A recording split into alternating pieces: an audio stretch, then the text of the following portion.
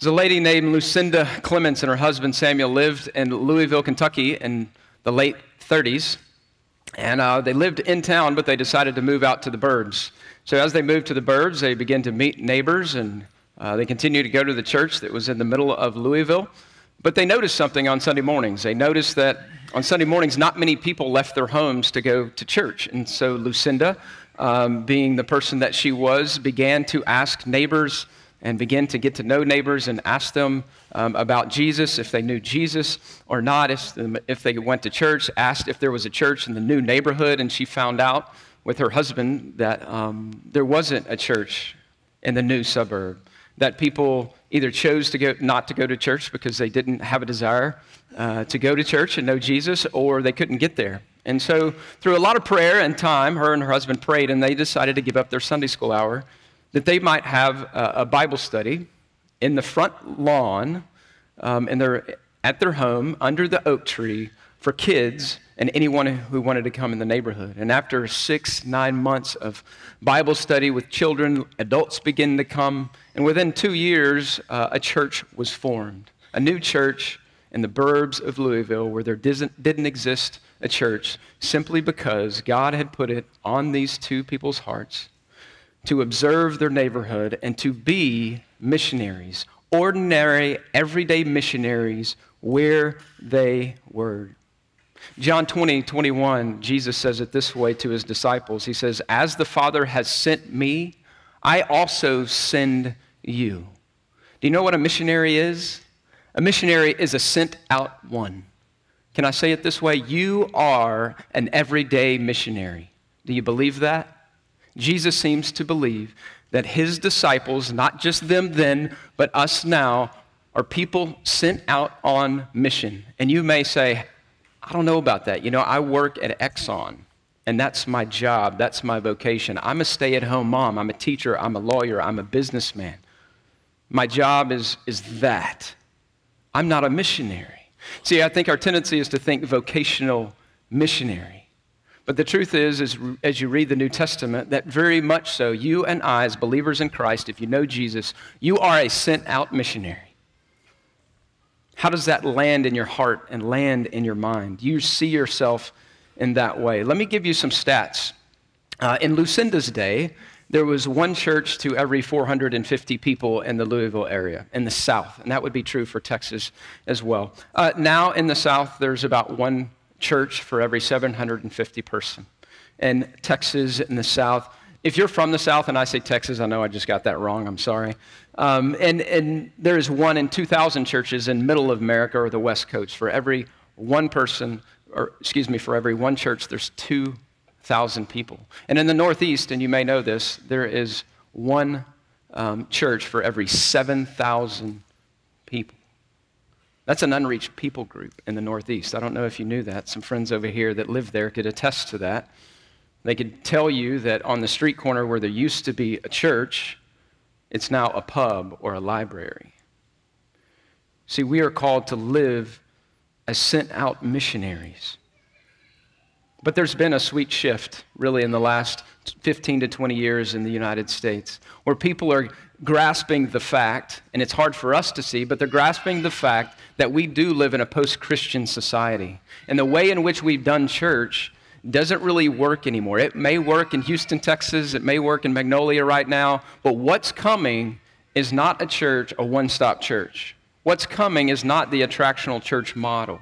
What's coming is us living as sent-out missionaries. That's what's going to reach people in your work, in your neighborhood, in your schools, where you do life. That's where Jesus wants you to be on mission. I want to show you this morning the mandate for this, the model of this, and the motivation for this. As we turn to Matthew chapter 28, perhaps a familiar passage, turn to Matthew 28. You'll see it up there on the screen. We want to start there. My contention on your worship guide, this is maybe new for some of you, but there's some blanks there. Our marching orders are to live on mission. Those are to live on mission are our marching orders. Read Matthew 28, 18 through 20. Let me show you this. And Jesus, this is a great commission, familiar to you. One of the problems sometimes with familiar passages is we forget what they mean, or we think of them in interesting ways. Here's the Great Commission. And Jesus came and said to them, "All authority in heaven and on earth has been given to me. Go therefore and make disciples of all nations, baptizing them in the name of the Father, the Son, and the Holy Spirit, teaching them to observe or obey all that I've commanded you. And behold, I am with you always, even to the end of the age." Let me summarize that like this. Our job as sent out missionaries is to make, mature, and multiply disciples in the power that Jesus grants through his presence to the end of the age. Some of us look at that and say, yeah, but that was to the disciples. That's not to us. It says to the end of the age. That includes you and me. I wish we could get off, but we can't. This is the mission. This is the task in which God has sent us out on. This is what we do as the church. This is what you see all the way through the book of Acts. But here's the thing we do. We do interesting things with the Great Commission. We tend to either do one of two things, right? We tend to either think of this as evangelism and missions out there, or just discipleship in here, in the church. And we disconnect those things in the Great Commission one way or another. And so what you see sometimes is you see a church that, if you could put a church and make it like a sumo wrestler, like you see churches that do one of those things well, but not the other. Right? You see churches that mature believers really well. They have programs and all kinds of things to help mature believers, and they just become like these sumo wrestlers. But you have the malnourished guy over here in the church that is not on mission, that is not making, that is not going, that is not a missionary in their church. You see that all over our landscape. We're either making or maturing, and not many churches multiply. One of the neat things about Christ Community Church to me, as I looked at this church and thought about this church, the fact that this church has already planted churches and multiplied leaders so that they could plant churches is an amazing thing to me. But that's the way we tend to look at the Great Commission. It's either evangelism or it's discipleship. And my argument is this, is when we think about making disciples, it includes both the going in that passage, and making, that's the idea of making, is going to all the nations. By the way, nations is ethnic groups, so every ethnic group, we want them to hear the gospel.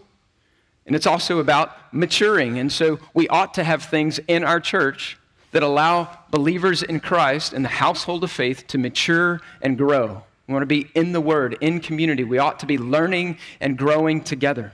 We ought to be understanding doctrine and growing in our understanding of who God is. But we also ought to be developing leaders here to be sent out. We ought to be multiplying community groups and multiplying leaders in this church. I want to show you a graphic that I put together for the church I was at, and that's really small there. And so I'm going to look here. We're not recording that way. And so this is what I put together for our church in Houston. Some of these guys that are friends of mine are visiting, so they're going to recognize this. The mission of the church up top, this is a lot going on, so just bear with me. I had like 10 slides, so I'm saving you from that, where I built it. So missions is the task in which we are sent out to accomplish. You see that in making disciples in the authority of Jesus, through the presence of Jesus, to the end of the age. And I parsed out making, maturing, and multiplying. So as a church, what we did is we asked these questions and we thought about these things. At C3, we do this. That's nice, C3. We do this by, and we had areas in which our ministries fit into the Great Commission. Let me say this. If you're at a church and they're not thinking about the Great Commission as kind of the way and the pathway in which their vision and mission and direction go, you might need to figure out a different place. Because we want to be a church that is making disciples and maturing disciples and multiplying disciples. And so this is really a ministry grid in which we did that. And so we also ask questions about how are we doing. These are kind of metric questions, if you like that. Who are we serving under making? Who are we serving in the community? Are we having gospel conversations with anyone? Are we supporting others in other places that we can't reach that they might see the gospel advance? This is missions. Is anyone coming to know Christ? And then under maturing, are our ministries helping people grow? Do we see fruitfulness in our ministries? How can we do this better? Do we see Word Community Mission as happening and then multiplying? Are people being trained up? Are we sending anyone out? This is kind of the ministry grid that we use at Christ Community Church Houston to think about the Great Commission as a church. And so the marching orders for us as a church that Jesus has given to us are to be sent out missionaries, making, maturing, and multiplying disciples. You know, when I think about this, I think about the people of God in the Old Testament. God gave them different marching orders, a number of different marching orders. When you come to the Old Testament, one of the things that you see is that you see Israel in disobedience, and they go into Babylon. And God does something really neat. He says, I'm going to send you back into the land. And I'm going to send you back, some of you back into the land. I'm going to send you back into the land, and I'm going to give you favor with the king that you could go back and you could rebuild my temple. Because remember, in the Old Testament, the fame of God was seen in his temple. The people of God were meant to be a city set on a hill, like the New Testament. They were meant to be a city set on the hill, living set apart, sanctified lives that the other nations would look and say, that's the God. That's Yahweh. That God is different. He says, there are no other gods beside me. And so the temple became a very important place. And so God wanted to rebuild the temple. And so what he did, he moved in the king's heart in Babylon, and the king gave a number of people, allowed them to come back. He even provided the wood to rebuild the temple. And so they come back into the land, but guess what? There's some people in the land that don't like this. And so they experience discouragement. They experience persecution. So guess what they did? They stopped. They didn't build the temple that God had called them to build. They had given them the opportunity to build. And so when you come to the book of Haggai, chapter 1, what you see is the people, because they were distracted and because they were persecuted, they stopped pursuing the building of the temple. But you know what they did? It looks like what they did is they used that paneled wood to build their own households. And so they began to take care of their own needs and their own household. In Haggai chapter 1, through the prophet Haggai, God says to them, why do you have all this stuff, effectively, this is present day translation. Why do you take care of your own household when my house lays in ruin? What about my name? And he calls the people of Israel to consider their ways. These are exiles who come back, who live as sojourners, who come back into the land to make God's name great in the land again. And they're too busy. And they're too busy with their own stuff and their own households. And they get discouraged about the mission, so they stop. There's some pretty ripe application for our lives, isn't there? God has made us a people. He's sent us out on mission. And he's given us the tools to do that. He's given us his spirit within us. He's called us to make much of him. Are we doing that? Perhaps we too need to consider our ways. Is there anything in your life that's drowning out the mission that God has you on as a sojourner here? Sometimes those are good things, right? It's a good thing to take care of your household. It's a good thing to take care of your stuff. Those can be good things. And yet here you see God's name not being magnified. And he calls the people of God, whom he loved and continued to love, he called them to consider their ways. One guy said it this way, you will never be more free than when you abandon your own mission and get on the mission of God. See, our marching orders that Jesus has left us, the church, still today to the end of the age, is to make, mature, and multiply disciples. But what does this look like? What does that really look like? There's a blueprint for us to live on mission, and that's what you see in Acts chapter 2. Go to Acts chapter 2 with me. Let's read that again together as we mine that text, as we've been looking at word, community, and mission. Acts chapter 2. I want you to see the mission piece in here, and I want you to see how they pursued the mission of God as a community of believers built on the word. Verse 42 says this, and they devoted themselves to the apostles' teaching and to the fellowship, to the breaking of bread and to the prayers, and all came upon every soul. And many wonders and signs were being done through the apostles, and all who believed were together, as we talked about last week, and had all things in common. And they were selling their possessions and belongings and distributing the proceeds to all, as many who had need. Here's our primary verse today. And day by day, attending to the temple together, and breaking of bread in their homes.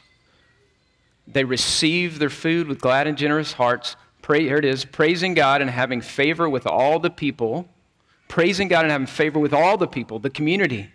And the Lord added to their number day by day those who are being saved. Leave that verse right there for a minute. The blueprint for us to live on mission. If you look at the early church, what you saw was their commitment to word and deed. Do you see it there? Verse 47 says, praising God and having favor with all the people. This is the community in which they live. About a month ago when I came and I preached, I read you a letter. I read you a letter from a guy who was an unbeliever living in the first century, and he wrote this letter to help explain to the emperor why he thought Christianity was spreading. And what this unbeliever pointed to, if you remember, were the deeds of the saints, these believers who believed in Jesus. In that letter, if you remember some of the things that I said, these are people in a community. They took the orphans in. They took care of widows. They fed the poor. They cared for the community. They were also people with their own that met needs, that knew needs in the body. When people were persecuted, they would give up food and fast for multiple days so that they could have food when they got out. They would help those get out of prison. They would care for one another. They would share their possessions with one another. Not because they had to, because of the generosity of their own heart. You see the early church being the hands and feet of Jesus. You see their deeds. You know, it would be really sweet. It'd be really sweet at some point if I got a letter or you got a letter from the mayor of Magnolia or the Woodlands or Montgomery or Conroe and said, you know what, I know your church and other churches in the area care for the poor. They feed people. They care for people. They care for the orphan, the kid in foster care who needs a home. It would be a really sweet thing for the world around us and this community right here to see us and other churches being the hands and feet of Jesus, and for a mayor to go, we see what you're doing, we need your help. That would be phenomenal. I'd love to see that. You know, when I was vetting C3, I've said that a few times, I'm going to stop doing that here in a few weeks, but when I was vetting your church, I wanted to know what the reputation of the church was. I wanted to know how people saw this church. And I continue to hear over and over and over that they take care of each other, they love each other, and they love this community. That's a sweet testimony that you have in this community. I'd love to see that continue and to press on. You know, the end of verse 47 is the other part. It's the word part, where it says, and the Lord added to their number day by day those who are being saved. I'd love this to be true, but it's not. Listen, our deeds are important. They soften people's heart to hear the gospel. They do. But I wish it were true that God converted souls because people just saw us, saw our deeds. But deeds don't have telepathic powers. In the New Testament, what you see is the gospel being a message that is heralded, that is preached, that is shared with others. And that's what you see in verse 47. And the Lord added to their number day by day those who are being saved. The way a person comes to faith in Jesus is that they hear the message of the gospel. The gospel, the word gospel, is good news. Good news is meant to be shared. If you know Jesus, the gospel to you is like this desert place where there is no water, and you find the oasis, and you find the living water, and you find the bread of life. What do you want to do with that? To the person over there who doesn't see it, you want to share that. This is what you see in the book of Acts. When you get to chapter 4, you see Peter and John. You see them sharing the gospel, preaching the gospel, sharing it with people. And the officials in Jerusalem have a problem. They're like, hey, we don't know how to do this, but we want to stop the spread of Christianity. And so we need you to be quiet. You compassionate, loving people who care for orphans and widows, we need you to be quiet. We're glad that you're doing all these things in our community and doing community service, but we want you to be quiet because we don't like the spread of Christianity, because it doesn't really fit with emperor worship. And you know what Peter and John and the people said? They said, nope, can't do it. I got to tell people of what we've seen and heard in Jesus. See, as Christians, we want to be a people who are about deed, but we also have to open our mouths and tell people about Jesus. This is what Romans says, right? I'm not ashamed of the gospel, for it's the power of God to salvation. So word and deed. And this is what you see in the life of Jesus, right? You remember on Emmaus Road, after Jesus has died, and he's got this resurrected body, and somehow he's veiled from the dudes walking on Emmaus Road, and they're talking. And so Jesus asks them these questions and veiling himself. And one of the guys says this, that Jesus was mighty in word. He was a prophet who was mighty in word and deed. When you get to Romans chapter 15, verse 18, you see Paul saying about his ministry that God afforded him. By the grace of God, there's a testimony that he had, and he spoke about the testimony, and he used the phrase, and I did this through word and deed, that God accomplished through me in word and deed. And then you come to the book of Colossians, chapter 3, verse 17, and you see, in all things in word and deed, do all in the name of Jesus, right? Word, deed, ministry. That's the blueprint for us to live on mission. Listen, for some of us, the word part is really challenging. Man, I've got to share the gospel with my coworker or my neighbor, and you feel the Spirit urging you to do that, and that's difficult, and you're going, am I going to take the plunge? Am I not going to take the plunge? I'm just going to keep making food for them, and I'm going to keep serving them, right? I want to give you something simple, but something that is intentional. If you've got it here on the screen, Mission 444, this goofy title, you can change it, I don't care. But think about it in this way. I don't know if you've ever done this before. Maybe as a community group, you can come together and pray through this and think through this. But think about 4 networks that you have. There's 4 networks, family, work, neighbor, social. So the people in your family, the people you work with, maybe your neighbors, people you're socially engaged with, whether that's you're coaching your son's soccer team, or football team, or whatever team, people you hang out with, play dates with kids. Think about those networks. There's those 4 networks. And then think about 4 people. And they could come from each of those or one of those, it doesn't matter. But think about 4 people in your life that don't know Jesus in those different networks. And think about these 4 tasks, if you will, if you want to call them that. Pray for them, maybe in your community group. You could be a community of missionaries, and you can pray for one another. Hey, I want to pray for John tonight because he's my neighbor, and I've been wanting to share Jesus with him. Pray for them, serve them, find out ways in which you can serve them and have reputation with them. Invite them to dinner, invite them to church, invite them. And then speak. Open your mouth and speak the gospel to them. And trust God that it's His work. That's the hard part, right? I don't want to feel rejection. I want to feel accepted by my family, by my neighbor, by my coworker, by somebody that I know. Those are some of the things that keep us from sharing the gospel.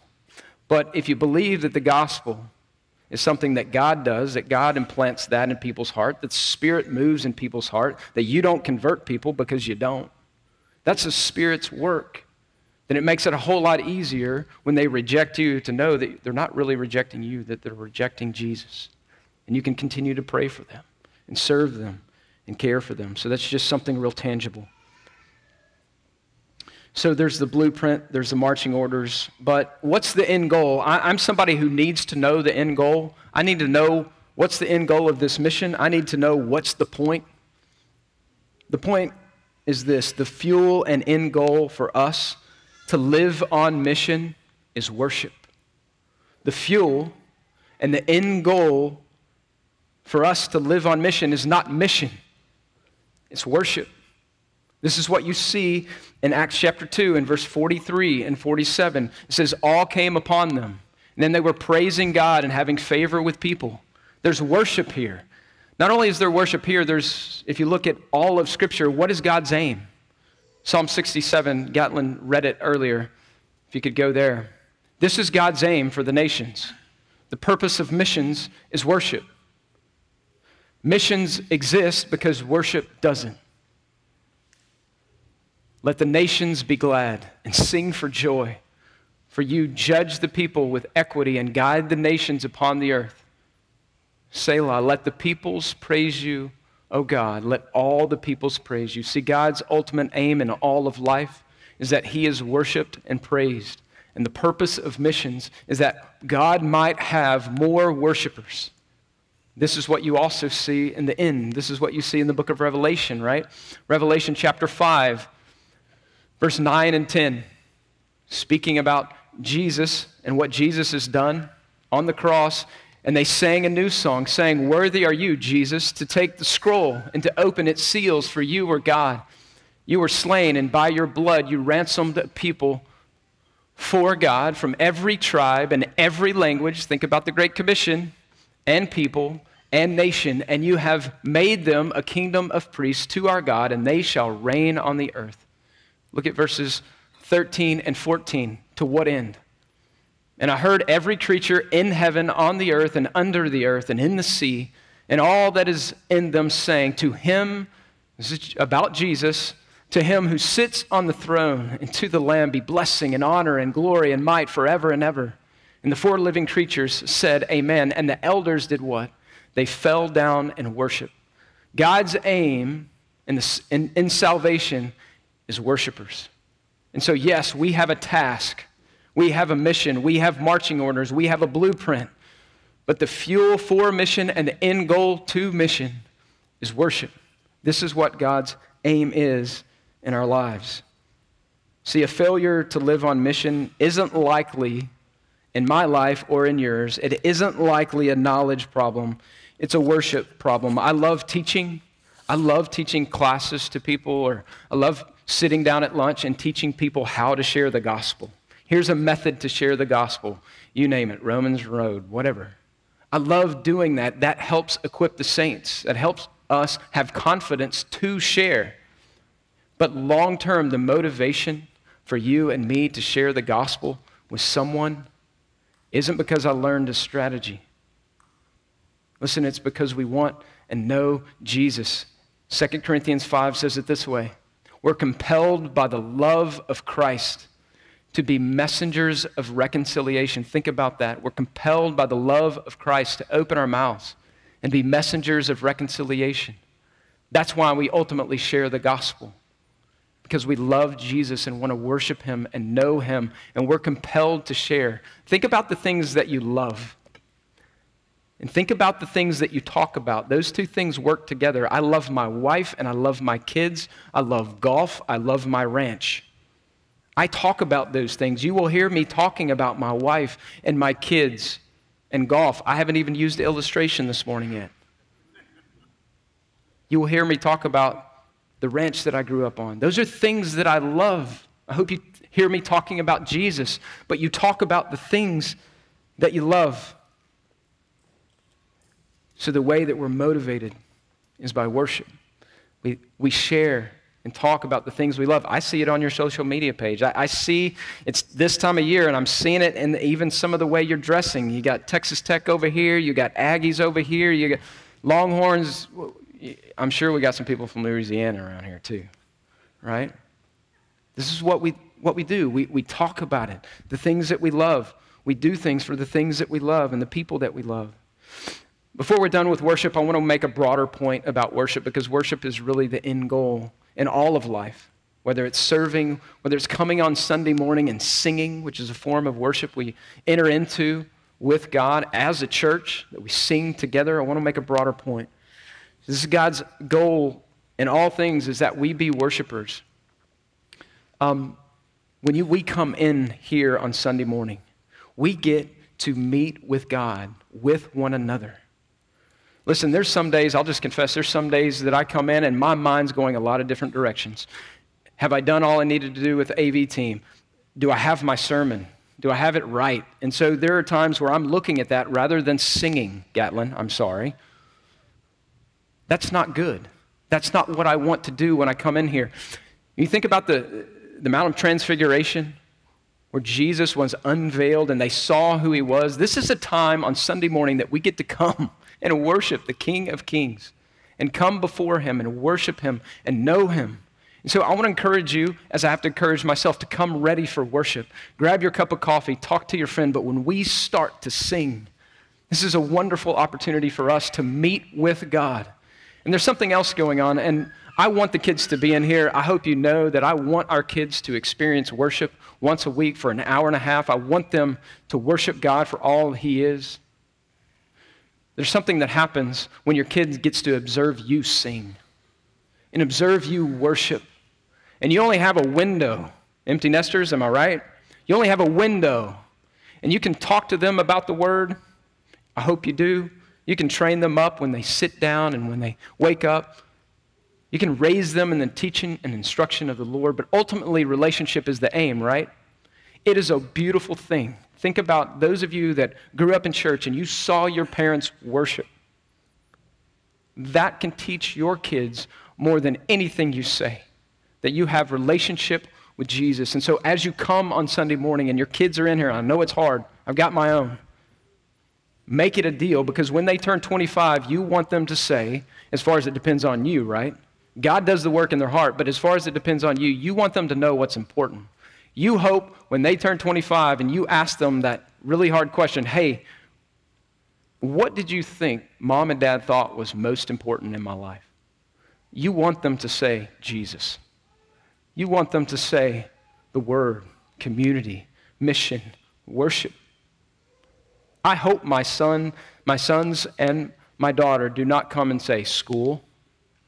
I want them to get a good education. I want them to do well in life. I hope they don't say sports, even though I want them to be disciplined and pursue the paths and the abilities and the gifts that God has given them. But I want my kids, not because I'm saying it now, William, but I want my kids to say when they turn 25 and I ask them that question, man, you, without a doubt, Mom and Dad wanted them to know Jesus and worship Him. So, the fuel and the end goal of mission is not mission, it's worship. We delight in God. And the blueprint is word and deed, and our marching orders are to make, mature, and multiply disciples.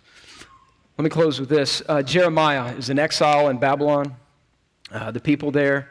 And God in the book of Jeremiah in chapter 29, verse 5 through 10 or so, what you see is God calling the people in exile as sojourners. You see God calling them to continue to live set-apart lives. So they're supposed to take wives that are from Israel in Babylon. Babylon's a really rough, worldly place.